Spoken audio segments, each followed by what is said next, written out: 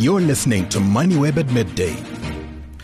National Treasury says while South Africa is on track to address all outstanding action items by the Financial Action Task Force with regards to the country's greylisting, it remains a challenge to address all 17 of the remaining action items by February next year.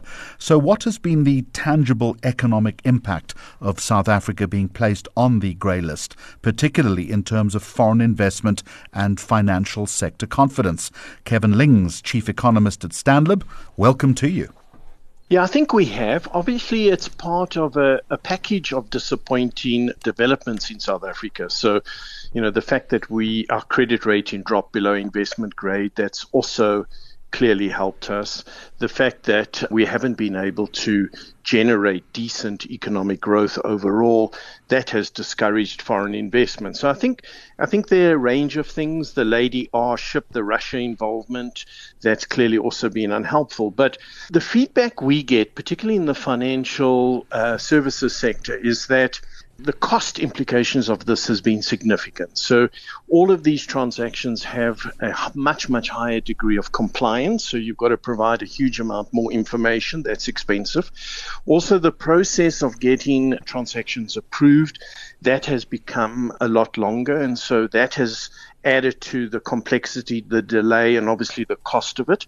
So I think that there are very tangible factors that have stifled South Africa as a consequence of being grey listed. It's not that people are saying, well, we won't do business with you. That's not happening. We're still doing business, but the process of trying to get that business approved, the hurdles, the information, a lot more onerous. And clearly, if they then end up with a choice, so let's say foreigners have got a choice of who do they sign contracts with, there is a tendency to go with countries that are not grey listed. And difficult, I imagine, to put a number to that. Very difficult to put it, because we can see that foreigners have, for example, reduced their holdings of South African government bonds. At one stage, they owned 42% of South African government bonds. That's enormous. And over the years, that has dwindled down to just over 20%. Now, what portion of that relates to credit rating? What portion relates to grey listing? That's difficult to discern. We know the currency's been under pressure.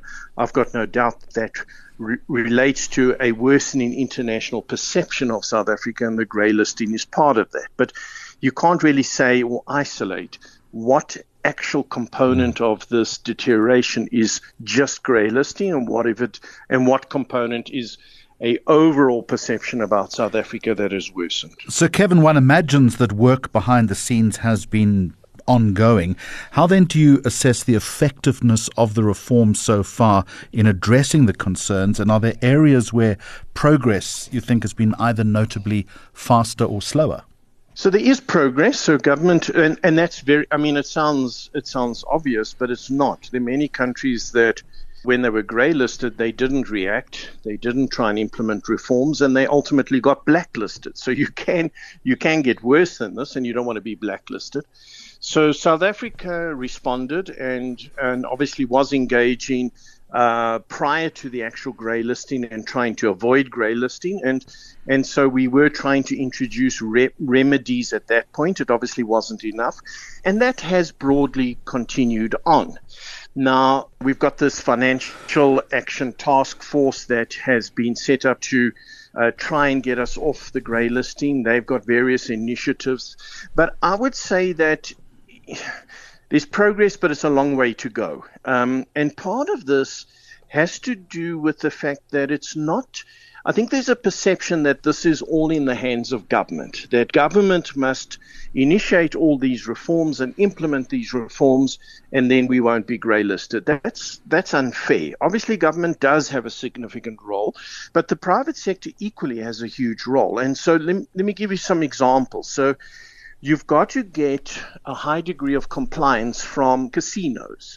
You've got to get a high degree of compliance from estate agents, from lawyers, from companies that sell luxury goods. So if you take a luxury goods brand, Gucci or Louis Vuitton, those brands, they've got a high degree of compliance. Now, what we've made progress is identifying these sectors, which is what other countries do. We've got a list of companies that are involved in these sectors. But now you need those companies to furnish a huge amount of information.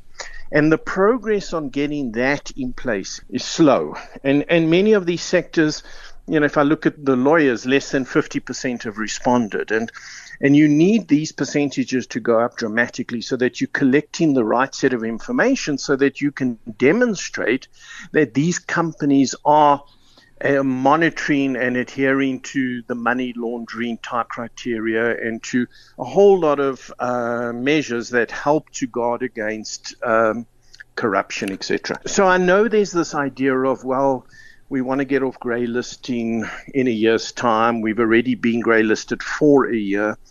I think it's too optimistic. I would say it's going to take us still a couple of years to move far enough forward with the basic reforms to show that we're making meaningful progress. And then there are other big issues that clearly are going to take longer. We've got to be able to demonstrate that we can prosecute